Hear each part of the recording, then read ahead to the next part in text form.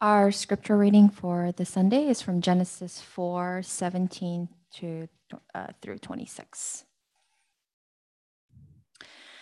Cain lay with his wife, and she became pregnant and gave birth to Enoch. Cain was then building a city, and he named it after his son, Enoch. To Enoch was born Irad, and Irad was the father of Mehujael. And Mehujael was the father of Methuselah, and Methuselah was the father of Lamech. Lamech married two women, one named Ada and the other Zillah. Ada gave birth to Jabal. He was the father of those who lived in tents and raised livestock. His brother's name was Jubal. He was the father of all who play the harp and flute. Zillah also had a son, Tubal Cain, who forged all kinds of tools out of bronze and iron. Tubal Cain's sister was Naamah. Lamech said to his wives, Ada and Zillah, listen to me, wives of Lamech, hear my words. I have killed a man for wounding me, a young man for injuring me. If Cain is avenged 7 times, then Lamech 77 times. Adam lay with his wife again, and she gave birth to a son and named him Seth, saying, God has granted me another child in place of Abel, since Cain killed him. Seth also had a son, and he named him Enosh. At that time, men began to call on the name of the Lord. Amen.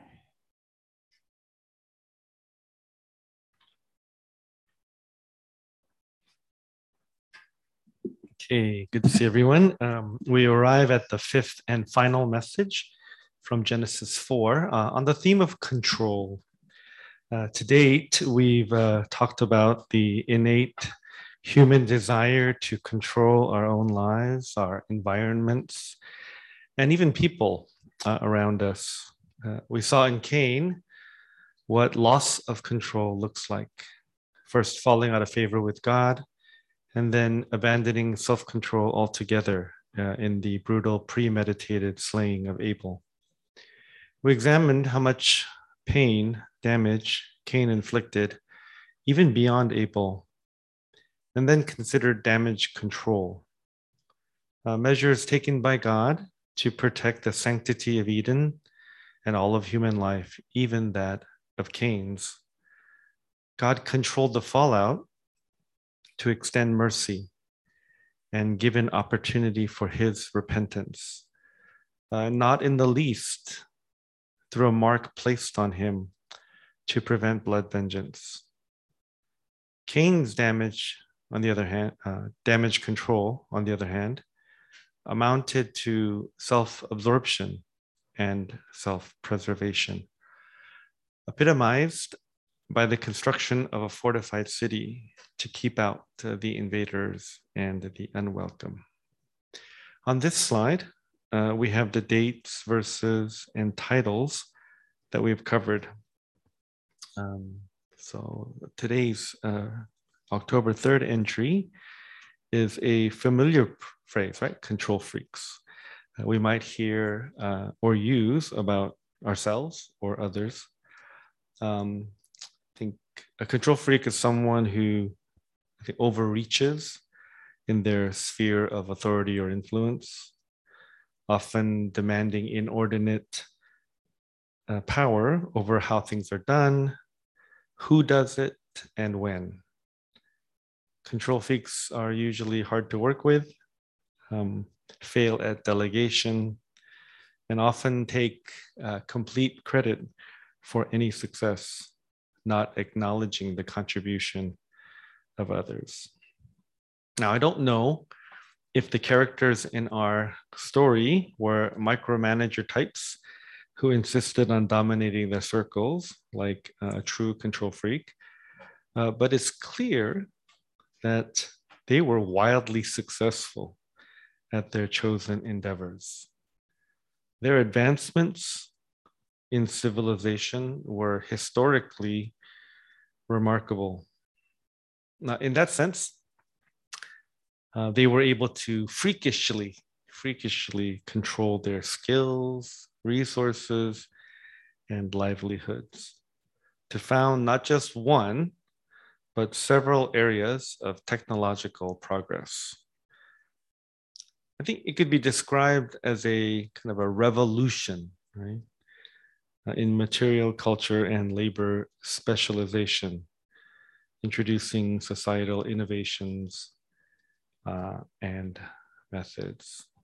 Now, these are certainly not evil inventions and improper uses of human creativity and time. They can be wonderful things and lead to fulfilling experiences. But again, the key here is that their activities, their expertise were engaged as a substitute, as a replacement for a relationship with God. They displaced God as the primary focus. And we see that even in our culture, in our day. There's so much expertise, there's so much skill, there's so much advancement, so much progress. But what have we lost? What has our society, what have people lost in the process? Although the great things that these men did are notable, it was all from one family, right? The three sons of Lamech permanently established the family's reputation as titans of industry and commerce. But again, what was lost in the process? What is lost in our process as well? Because of their similar sounding names, I thought it would be helpful to list everything on one slide. So I just pronounced it Jabal. He was kind of nomadic herdsman. He developed that kind of business, that kind of commerce. Jubal founded music and with his many enjoyments. And then Tubal Cain, metallurgy, right? And that, of course, is so important for life. Extraordinary abilities indeed, freaks of control. And freaks of ambition, probably too. Ambition usually follows this kind of success or precedes it. And they seem to have all inherited this from their mutual father, Lamech. He was a man of means who imposed his will on others. It's easy to bridge, I think, his alpha personality to the ascendancy of his sons. Several details from the passage support this view. Lamech is the first to have multiple wives. Morally, a rather dubious distinction. He marries two women and has numerous children through them. Then we find Lamech boasting to those wives of how he was the more formidable and more ferocious version of Cain. Lamech doubly draws their attention by saying, "Listen to me and hear my words." He confesses to the killing of two men, both who offended or caused injury to him, perhaps during the same altercation. This is no statement of self-defense. Lamech taught those boys and anyone else who might dare slight him a frightening lesson.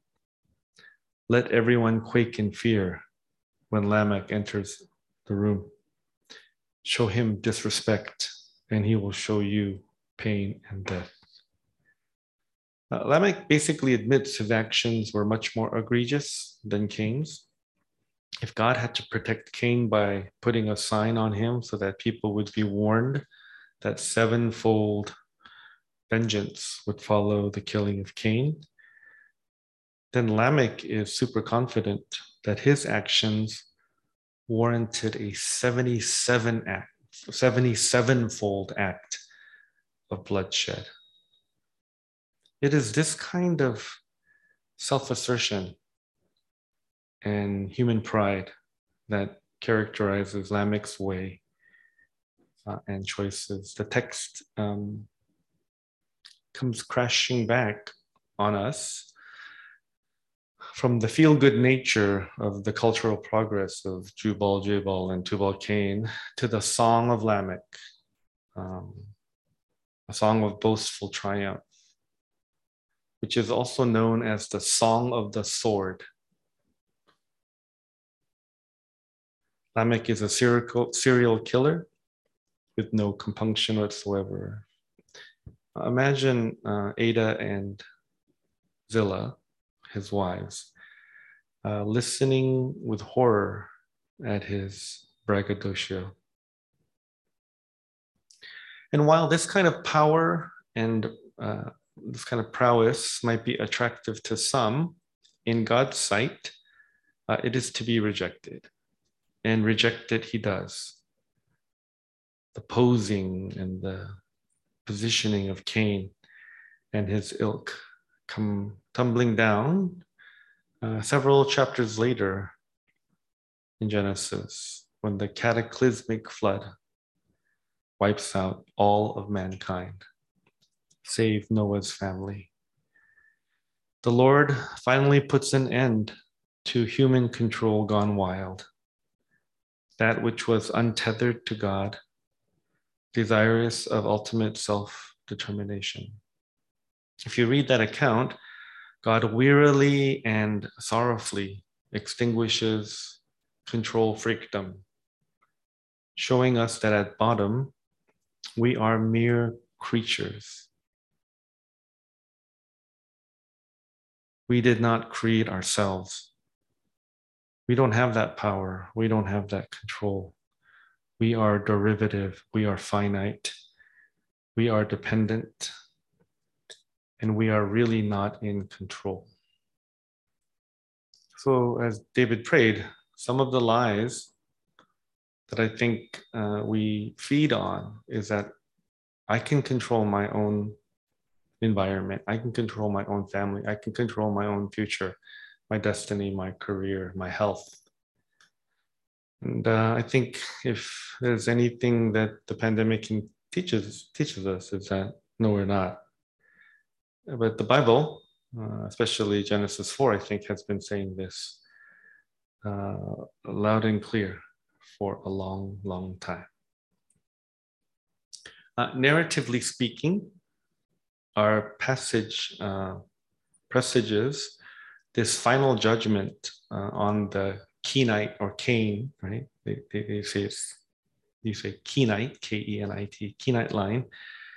In verse 25, by turning abruptly away from Cain's progeny and retracing back to the gaping hole left by the murder of Abel. The line of Cain kind of passes into oblivion. There's no longer a direct tracing there in terms of genealogy. And suddenly we're back to Adam and Eve. There's an air of gloom that pervades the murder, it pervades the chapter, but I think it concludes, chapter 4 concludes on a rather hopeful note. God grants Adam and Eve a third son, whom they name Seth. And the couple see Seth as a new Abel, a ray of hope in their dark and grief-stricken world. Eventually, humankind is regenerated through Seth's descendants. But not only is he a ray of hope for Adam and Eve, I would argue that Seth turns out to be a ray of hope for God's view of the increasingly dark and grief-stricken world as well. Seth is the antidote to Lamech. Whereas Lamech was all about himself and what he did and what he could do and what his sons could do, Seth's curriculum vitae is scant and boring.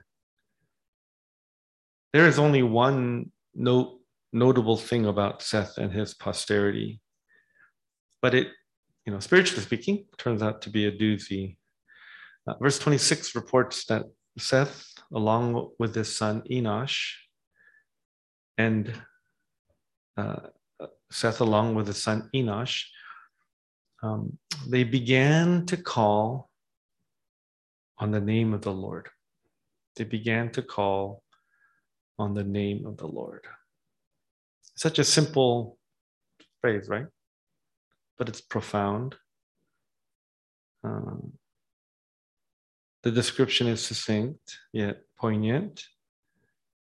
Seth and Enosh, they didn't have any breakthroughs in labor or production. They don't have artistic chops to speak of. They're not greatly feared like Lamech. We know nothing about their wives. All they did was call upon the name of the Lord. That was their distinction. That was their specialty, if you will. And as you can imagine, my encouragement and exhortation to myself and all of us is that should be our specialty. When people look at us, when people think of us, when people refer to us, right, they should know that we call upon the name of the Lord. That should be us. That should be our description. That should be clear. That should be obvious. Oh, that brother, that guy, that family, that church, oh, they call upon the name of the Lord. They don't have nothing much else, right? They're kind of ordinary, maybe underachievers. That's okay. Yet they call upon the name of the Lord. I think the contrast of it all is quite striking, stark in this entire chapter. To call upon the Lord what is kind of a blanket term for worship. Right? It continues through the line of Seth.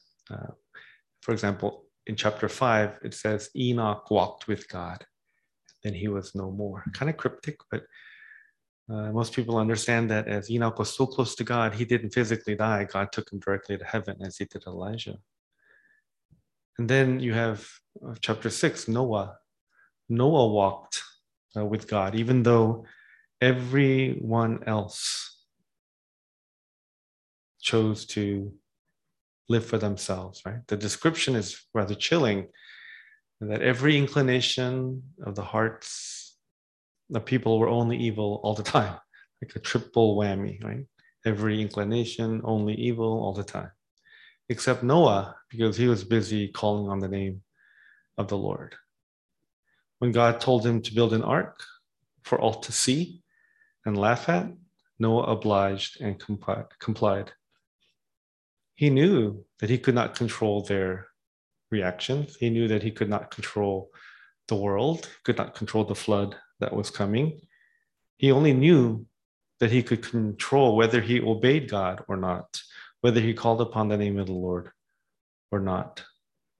It's not a desirable position all the time, but it's the only one that Noah, that defined Noah, and as I'm saying, should define us.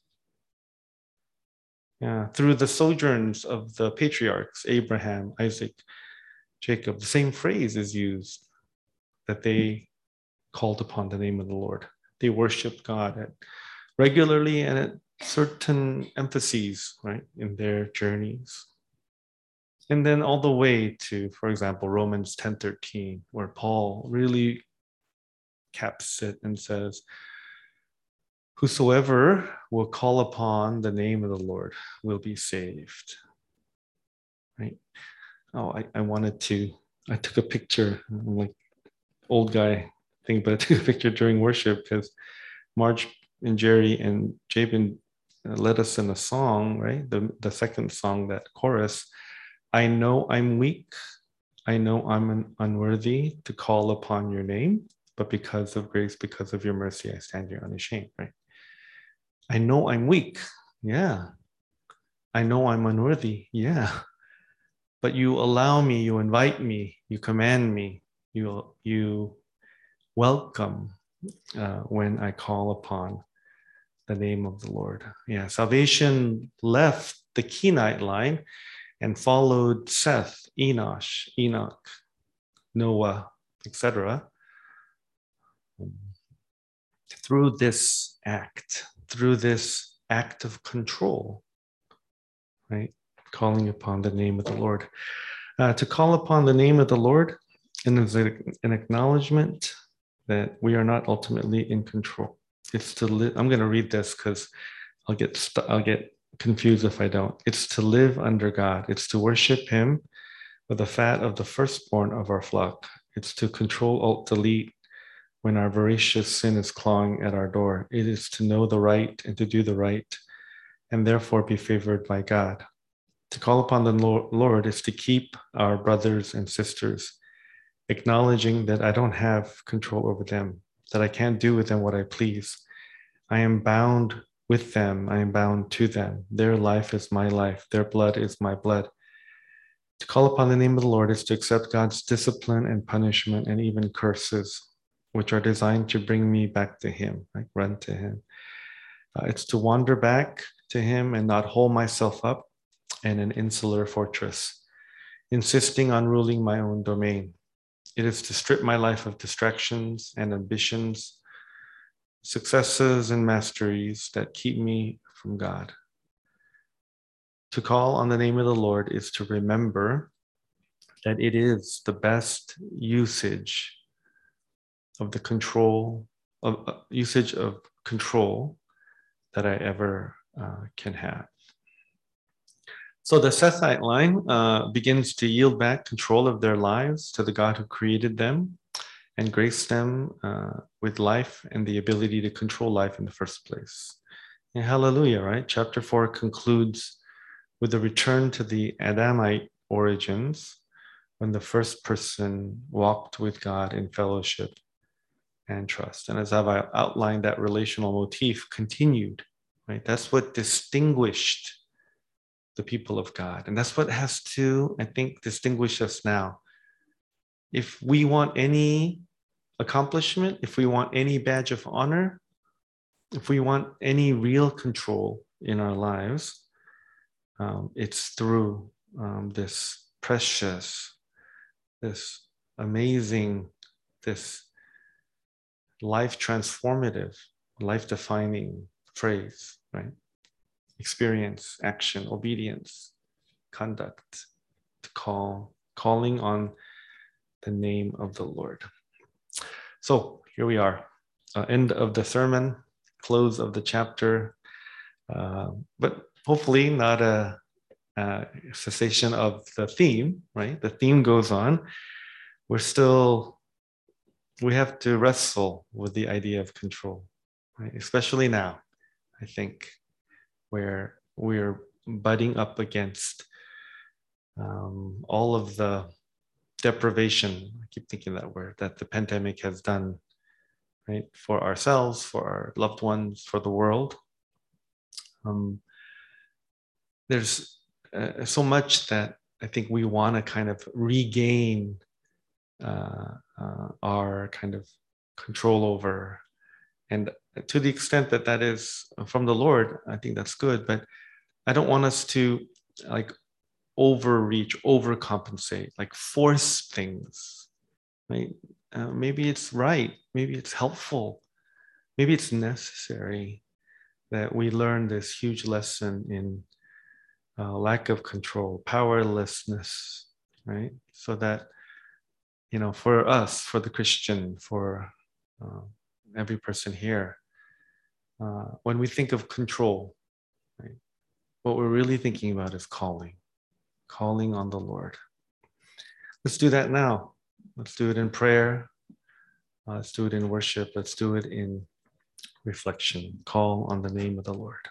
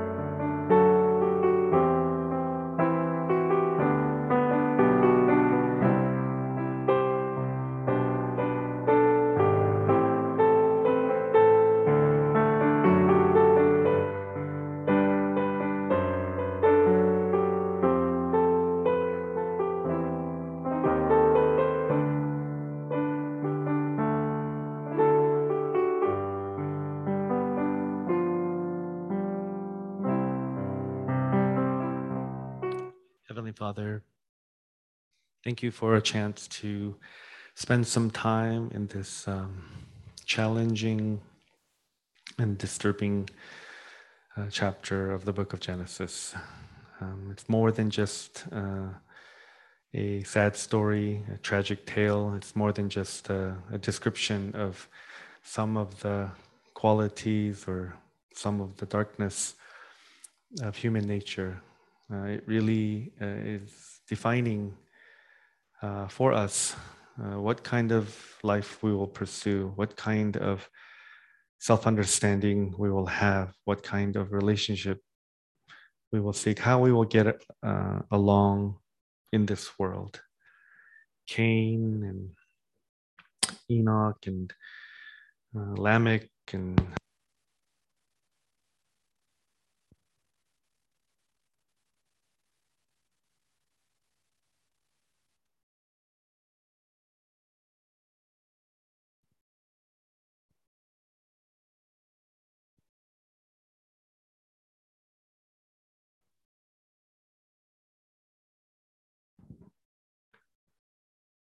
to make it happen, even if it means destroying property, destroying relationships, destroying people. Spare us, Lord, of that kind of freakish control. Spare us of doing things that are driven by the sinful nature in us. Thank you for ending this story, though, with a lifeline, the lifeline of humility, the lifeline of dependence, lifeline of prayer. Lord, today I ask that we can renew what it means to call upon you in a world that's gone haywire around us, in our lives that so struggle with wanting to take over. Help us to step back and ask, Lord, for you to lead us. You may call us to do challenging things. You may call us to do big things. You may call us to do influential and powerful things. But Lord, help us to discern that. Help us to hear that in our prayer, in our worship, in our devotion to you. Help us to belong to the line of Seth. Make that our confession today. Make that our commitment today. We thank you for your goodness and grace. In Jesus' name we pray. Amen.